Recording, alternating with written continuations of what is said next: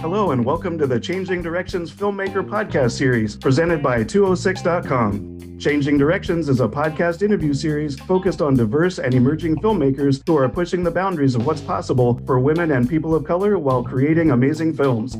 I am your host, Mark Morin, and my guest for this special opening day edition of the podcast is award-winning filmmaker Emma Ryan Yamazaki, director of Koshien, Japan's Field of Dreams, a documentary about the high school baseball tournament in Japan that has created countless superstars and is basically the March Madness of Japanese sports. Emma, welcome to the podcast.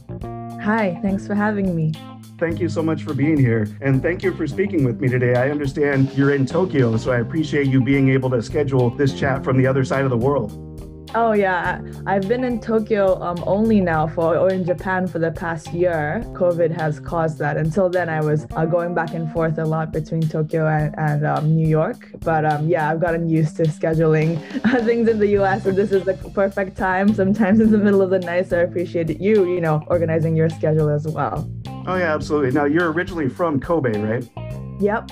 And then you went to school in New York? Yep. So what university did you go to and what was that experience like?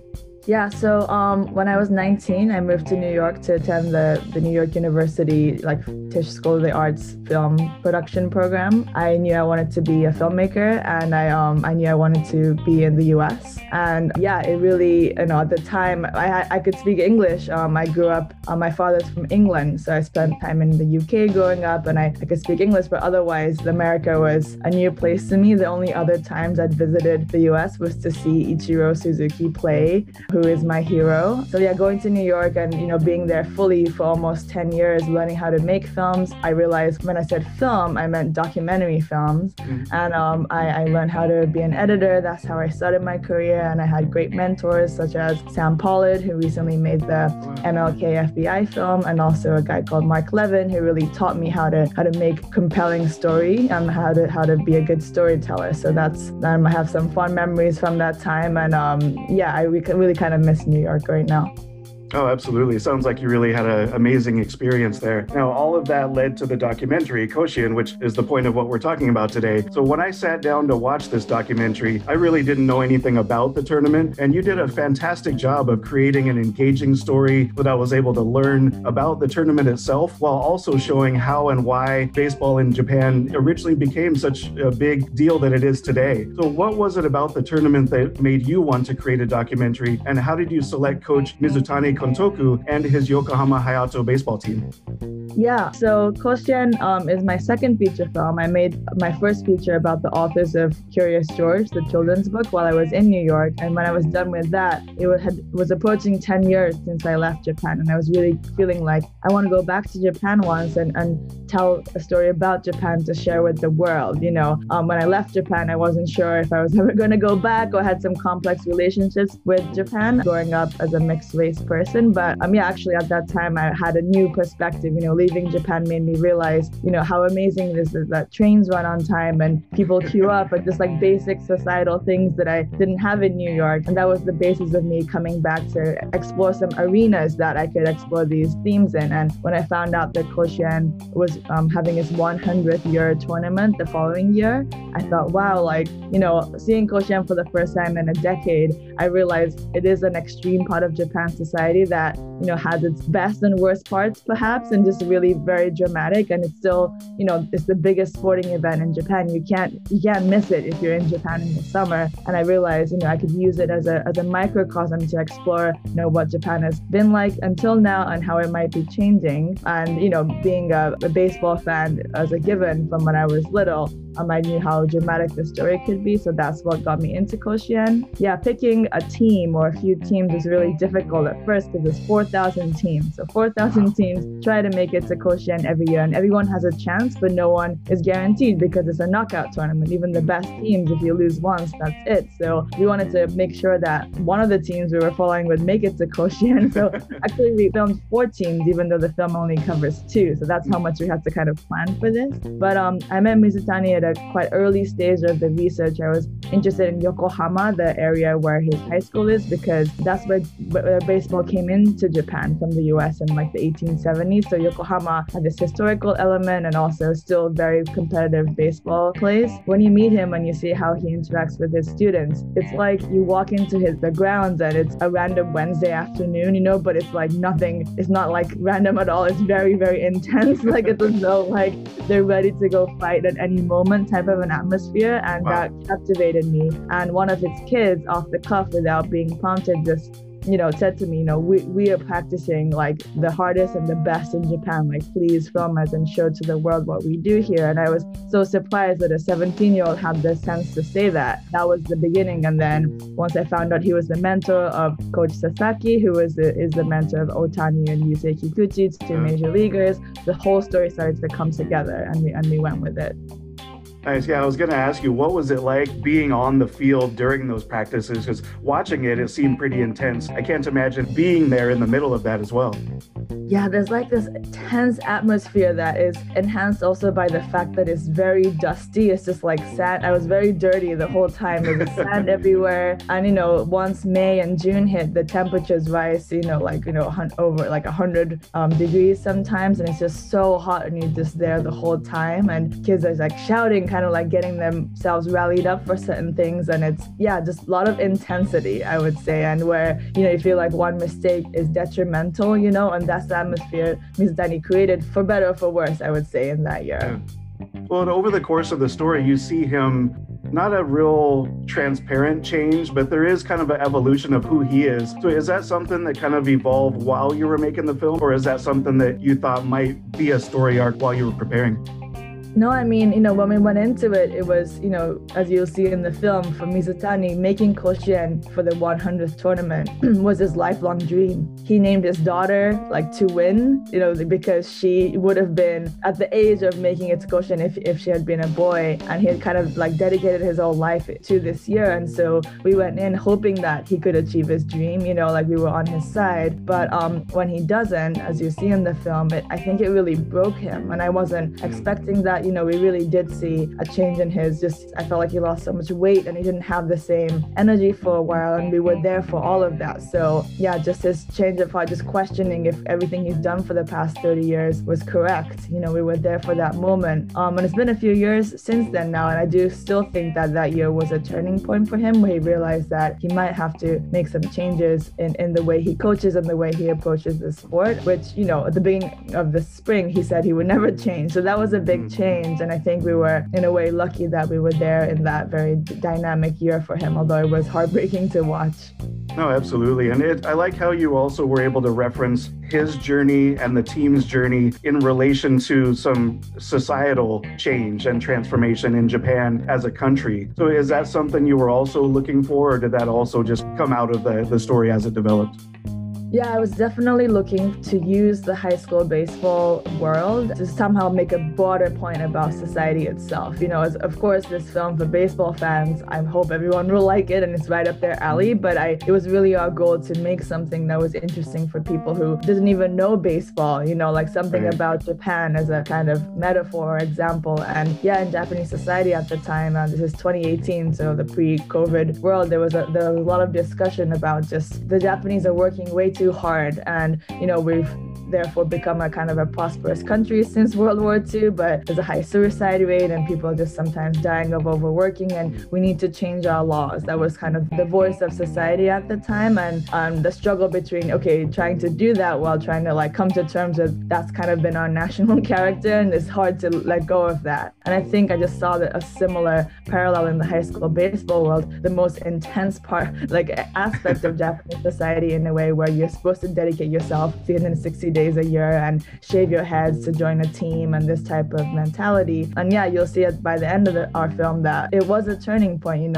Certain teams stopped having shaved heads after that year, and there was just more of a discussion about how high school baseball can be intense, but perhaps there can be not just one kind of a team. Like there's 4,000 schools, some schools have a kind of a more different atmosphere where they try to have more fun than win, which was unheard of until recently. There's this type of mentality, so there's a more diverse was options for kids wanting to play baseball. And so, yeah, we took every opportunity to try to connect what I was feeling about Japanese society and my questions about where it might be headed to reflect that in the high school baseball world. Although I didn't know exactly what that was going to look like when you don't know which teams were going to win or which kids were going to make the team. Like all of that came together in the editing.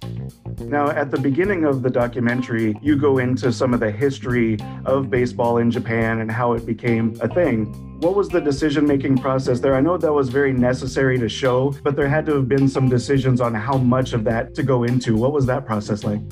For sure, I think in earlier renditions of how I imagined the film, there would have even been more of that history. I mean, I did pick Yokohama as the main school, kind of, making sure that I had the availability to kind of explore the history of Yokohama more if I wanted to. I just thought it was really important to explain, especially to an American audience, because baseball in the US and baseball in Japan is really different. Right. Like the person that has gone back and forth between these two countries for many years, it's like the one thing that the country has in common, that baseball is so loved, but yet it's so different because the type of sport it's become is different. And I think to explain that, because this film was intended for an outside international audience, including the US, that to be able to explain that, when baseball was imported into Japan, there was no such thing as sports still in the country. There was only martial arts. So baseball was incorporated as a martial art into youth education. University students first played it, then younger high school students. And so the history of high school baseball is much longer in Japan than professional baseball. Professional baseball came in the 1930s when Babe Ruth came over. The Japanese were like, oh, we can make money like selling tickets, and like baseball can be a professional sport kind of thing. Koshien had been going on for I think 20 years by that point. So really a much longer history, and I think that still reflects why it's always been part of education, and it's like kind of a way to learn how to be a better human, like train yourself. It's not necessarily about like a ball game kind of a atmosphere that I think the US baseball started with, kind of, having some beers and enjoying yourself. Like that was not part of like how baseball started in Japan. I think those roots still remain, and that also explains why high school baseball is even more popular than professional baseball even today in Japan. And that's a really interesting way to look at it, because in America, baseball is known as what's called the national pastime. So it's more kind of a relaxed atmosphere, whereas I've always wanted to go to a baseball game in Japan, especially Tokyo Dome. I've seen the video of just how exciting it is and the chants, and whereas in Major League Baseball in the States, you don't really see that at all. It's like when something happens, people will cheer and get excited, but there isn't this constant level of energy like you see in Japanese baseball. And I think you did a good job of presenting that as well during some of the game footage that you see during the tournament. Now, one thing I wanted to ask you too about the technical stuff as far as filming, a couple of the things I really liked as far as a cinematography perspective is you have a shot of the field and then you pull up and out, and then all of a sudden the city is just right there surrounding it. Whereas when you just focus on the baseball field, it seems like such a oasis or an island, but then you see that it is really part of the city and the culture. So can you talk about the filming from that perspective as well? Yeah. No, that shot you mentioned, I just knew it was a drone shot, and it was a lot of pain to get permission, the right permission to get that drone shot. You have to make sure all the people that are living nearby and knowing you're doing it, but it was definitely worth it. I think that was like one of those crucial shots to connect what I was saying earlier, like what happens on the baseball field, connecting it to larger society. And also the idea that this is not just a story about one high school or two high schools and a couple of students and coaches, although we go deep into their personal stories. This is happening everywhere across Japan, and it's been happening for 100 years, like this idea that it's more than what you just see, trying to give people the idea that we're really exploring broader themes here, and doing that visually with that shot, going from the field, raising up to just see the rest of Japan kind of thing. That was really something I wanted to do. In terms of the filming, we brought a cinematographer from New York, someone I went to a university with called Michael Kwame, to shoot this. So he didn't speak any Japanese, but it was his first time ever in Japan. However, he was a big baseball fan, and I just knew that outsider perspective of being moved by, shoes being lined up or helmets in a row, things that Japanese people take for granted because it's so normal. Like, he had that ability to be inspired by that and really notice things that I think a regular Japanese crew would have dismissed because it's such a daily life thing. Yeah, he really elevated the film by the way he kind of had that outsider perspective. Everything was new to him, and so he also had questions about why is this way and why is this that way, which helped me also ask certain questions like that to the coaches or the students. And even sometimes when they would like awkward questions to ask, I would always use Michael as Michael wants to know like why do you all have shaved heads, or why is this like, why were you so angry with that person? Just like a tool to be able to get answers. And also I think because me and Michael and the producer, a lot of the people were non-Japanese, that created this atmosphere that it was a very special project. I mean, these kids get interviewed frequently when they're playing high school baseball, but I think they felt this idea that they have to explain things on behalf of like the other Japanese high school baseball kids. They had kind of a responsibility so they could explain things clearly, and same with the coaches. I think we were able to create that atmosphere where they felt the responsibility to be part of the film, which is how you make a good film, I think. So yeah. It's really interesting to me, the level of accessibility that you had to the students, the coaches, even going into their homes and really digging into their personal lives. I was honestly a little surprised at how open they were of letting you really dig into their emotions. Is that something you had to work towards, or were they pretty open from the beginning? No, I would say that took the time. And, we spent, from late March till mid-August shooting every day, not at the same, like at the main school often, but of course we were traveling to other schools as well. But, that was a lot of time. And I feel like, especially in the spring, we would just film things that I definitely knew were never going to make the film.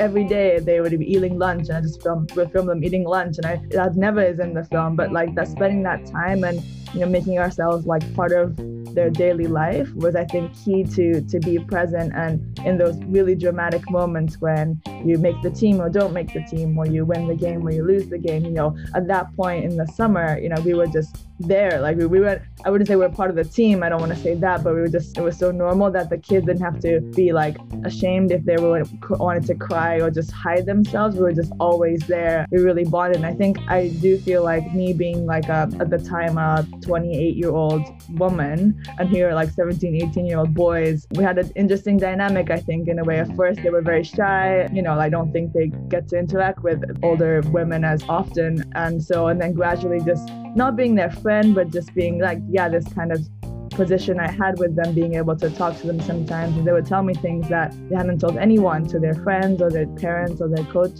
It's only being able to build that kind of relationship that you can, I think, make a film like that. And you don't know what's working and what isn't, and not all the kids loved me, definitely not. But just kind of being there and experiencing everything with them, I knew was key.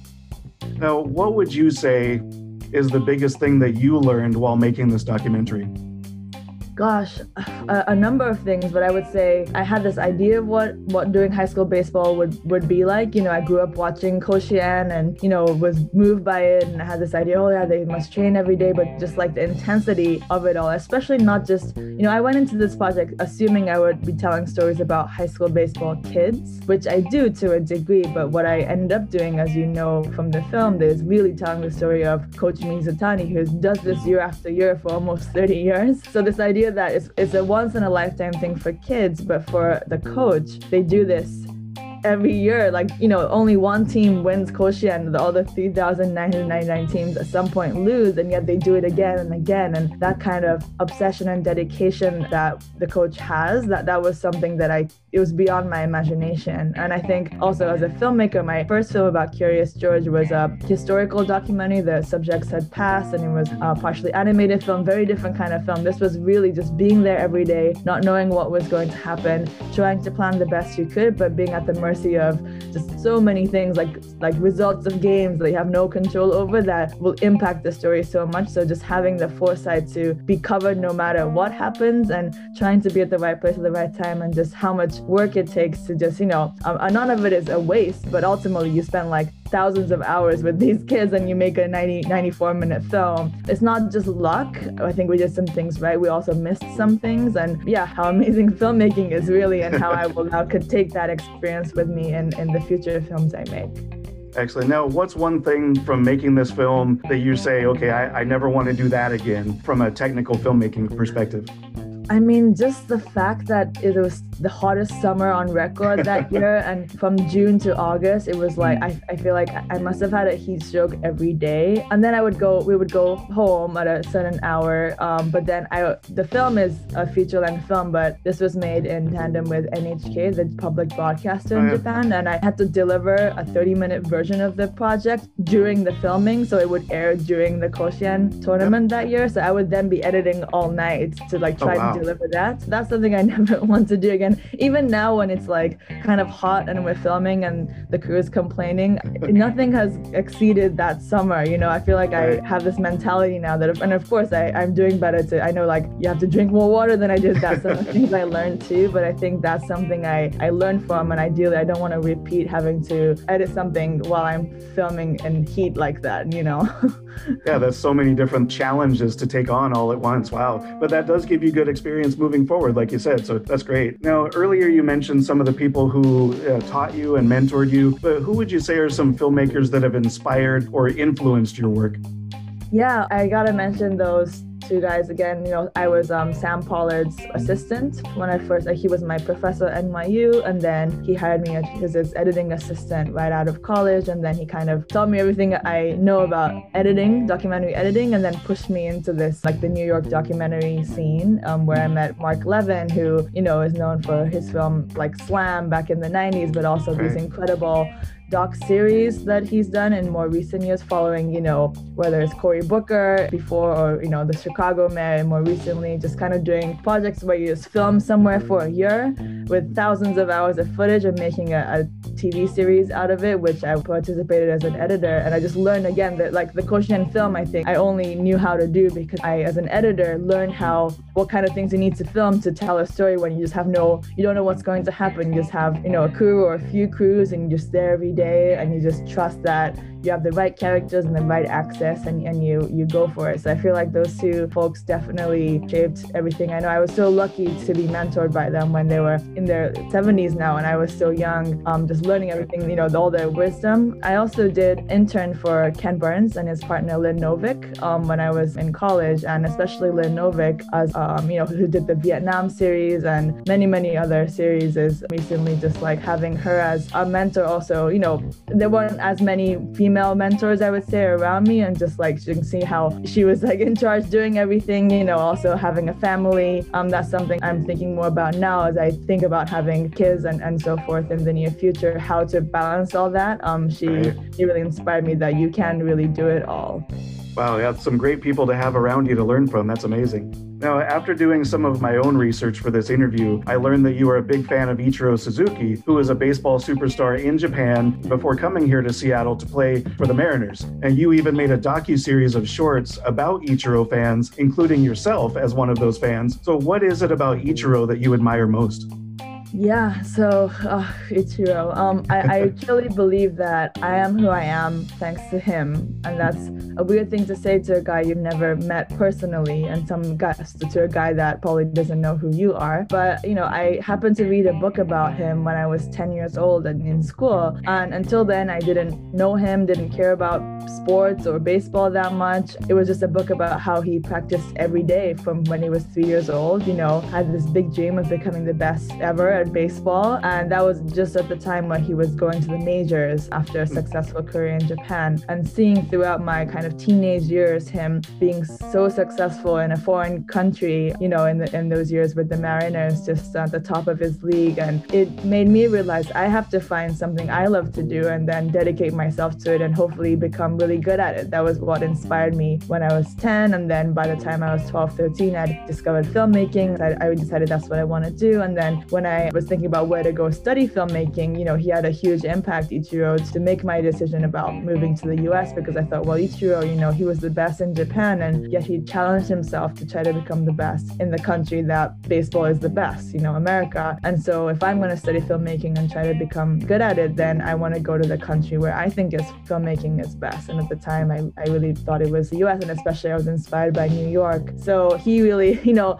I mean, there were other reasons I went to New York as well, of course, but he really impacted my life. And then he went to the Yankees, and I got to see him every day, which was crazy few years. It's a lot of time spent in Yankee Stadium. I just think that for a generation of Japanese people, and actually to maybe some Americans too, he represents, I think to Japanese, like just that you can go challenge yourself outside of Japan. That was a big thing for me, and that you can, with hard work and dedication, there's so much you can do. And also the importance of finding your passion.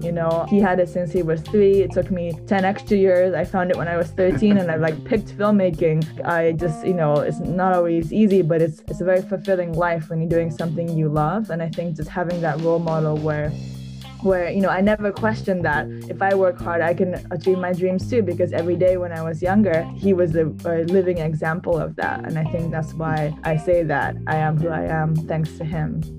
Did you get to see him play here in Seattle? Yeah, I went in 2002. It was my first time seeing him in the flesh at Safeco Field, and then a few other times after that, although my parents were like, oh, can we go to somewhere other than Seattle next summer? So then we started traveling with the team, and so visited other American cities and matched our schedule to where he was playing. So in 2019, again, pre-COVID, to make this series, I visited Seattle for the first time since, I think, 2004, 2005, the last time I visited. And, 15 years later, kind of experiencing everything and meeting the people that I met at the time, and also discovering new fans who were growing up at the same time as me, but experiencing Ichiro as an American, and like them, learning how to speak Japanese because, they were interested in Ichiro, how influencing he had been to a whole generation of people. I really got to explore that again. But yeah, Seattle, the first time I saw him, I will never forget, it was just like confirming that he's real. Like seeing him actually was so powerful. And, I didn't get to see him that often living in Japan. And because I missed all the years he was in Japan, I didn't even know who he was. Yeah, it just kept me going, just watching him didn't make me want to be a baseball player. It really wanted me to become the best person I could be. And that's, still what I'm trying to do. And I owe him that. And now, earlier you said you've never met him before. If you had that chance, what would you say to him? Gosh, I have tried to imagine that moment many times, and I don't know. I think the most important thing is to, of course he gets it all the time, but just let him know. Maybe he doesn't hear so many personal stories of literally people who have shaped their lives. Just like letting him know how much he's meant, and also, I don't know. I probably will be speechless. Yeah, I think ultimately the reason I made that Ichiro fan series called Dear Ichiro was, to just, there are many people like me to a degree who have, not become baseball players, but really taken to heart what he symbolized and incorporated into their own lives. And I just want, sometimes I think, I'm sure Ichiro knows he has many, many fans, but he doesn't really hear about those personal stories. And so this idea that, if he's interested, he can learn about 10 or 11 of these people was something that I thought I could do. I would love to one day make a film about him, but it's not like I can do that without knowing him. So something I could do at the time as he retired. And also examining how much actually he has meant to me. The fact that I can articulate all of this came out of that project. And I think that's what is amazing about filmmaking. Sometimes, I do something and then kind of speak about it in a better way. So that was why I did the Dear Ichiro project. Yeah. No, absolutely. And I think I don't know him at all, obviously, either, but knowing the type of person he is, I think he would appreciate hearing a story like yours. So I hope that you do get an opportunity to meet him, and that he gets an opportunity to meet you at some point so that you can share that story with him. But from what I understand, Ichiro is now going to do some high school baseball coaching in Japan. I saw that when Major League Baseball reported the news story, they actually mentioned your film. So what was your reaction to seeing a connection with Ichiro and your film in that news story?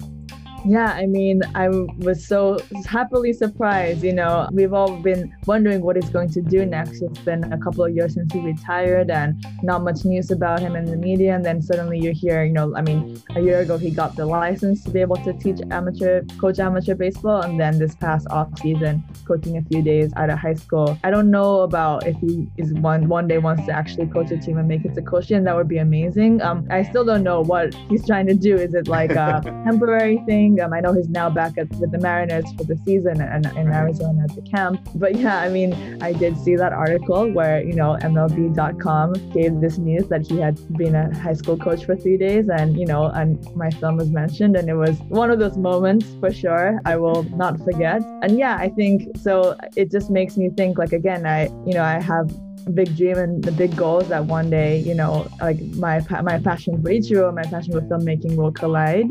I think he deserves, a historic film or series made about him. And I just keep believing that it's not out of my reach. I don't know how or I don't know when, but yeah, articles like that make you realize we are now in this similar space. He almost came to high school baseball after me in a way, which is a weird thing to say. But the reason I included his high school in my film too.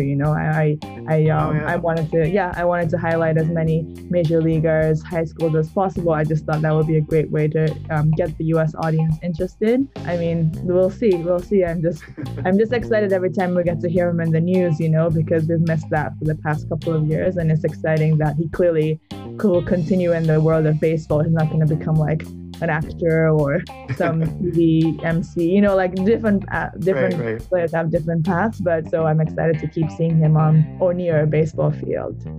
Oh, that's great. Now, Koshien, the documentary we're talking about, premiered at Doc NYC in 2019. Now, with everything that's happened over the last year since that premiere in 2019, what has the experience been like showing your film in various formats, virtual cinemas, real cinemas, now on video on demand? What has that last year been like for you in relation to the movie being seen by people? Yeah, I think Koshien has a weird story in that, we had that premiere and it was nice to have a normal premiere with people, and that was it's always an incredible moment when you get to share your film for the first time to the world with an audience. And then we had various plans in 2020 to release it in theaters or have, festival screenings that all kind of were halted or canceled due to COVID. But at the same time, because of COVID, the lack of sports content, I think, was the reason we were, asked by ESPN for the film to have a broadcast on ESPN or even in Japan. In Japan, there was never a plan for this film to be in theaters. Various versions had broadcasted on NHK, and that was kind of the plan. But because Koshien was canceled for the first time since World War II, there was just this, again, I think a desire to have some sort of to fill that void a little bit. And so we did have a theatrical release of this film in Japan as well. And in Japan, theaters have been open since the summer. So those were physical screenings, usually at half capacity, but still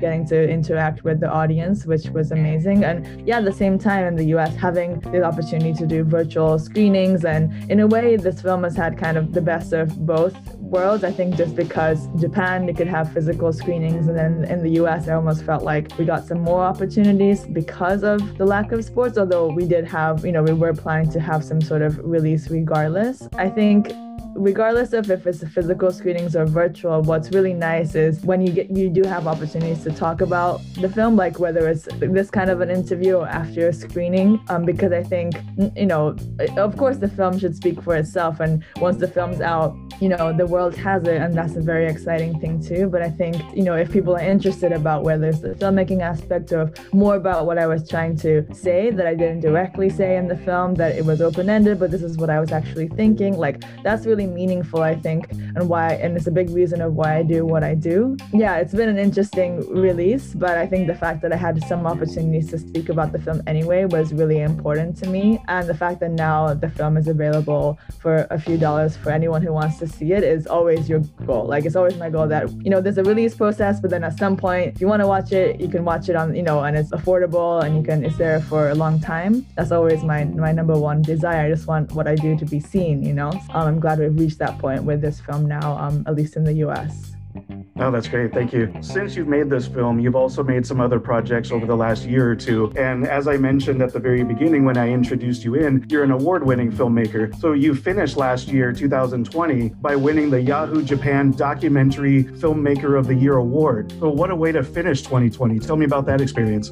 Yeah, 2020 for all of us was a weird one. And I think, in terms of like all the things that were lost, there were a lot of those things, in terms of also projects that I was supposed to do that didn't happen. But I think in Japan, we had it much better than in the US. And by early summer, it just seemed possible to at least do smaller scale projects. And so we went with it.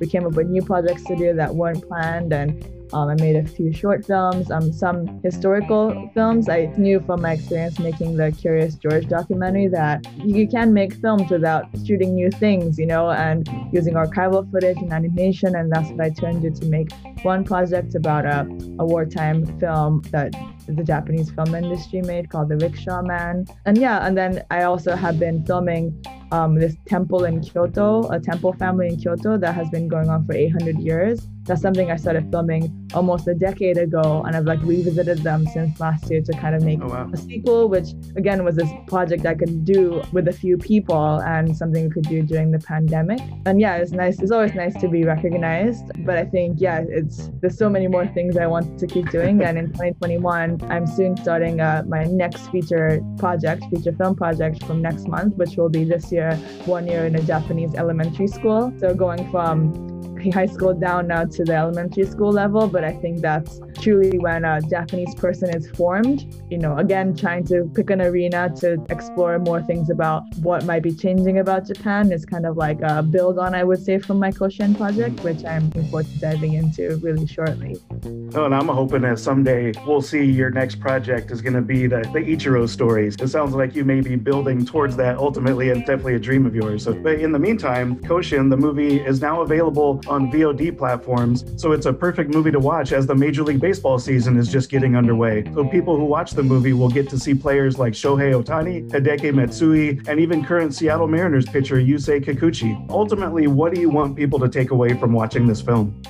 Yeah, I think, as baseball season ramps up, and we're hoping for a good one, I think suggesting this idea that, a lot of American baseball fans might not even know much about this crazy baseball phenomenon we have in Japan. They maybe heard about it, never really got a chance to see it. And that has been the case because until this film, it's rarely been allowed to go so deeply into this world of high school baseball for an international audience. So I hope that, American baseball fans get to enjoy it as a totally different kind of a baseball, and also, as a kind of clues as to, why Japan is the way it is. If you're ever interested in Japan or been to Japan and you wonder why do they work on Sundays? Or, why do they, again, the trains being on time is so wonderful. This kind of thing, tying in with the culture and the tradition that is built in Japan through this exciting story of a season of baseball where adults and kids, give their all to try to make their field of dreams.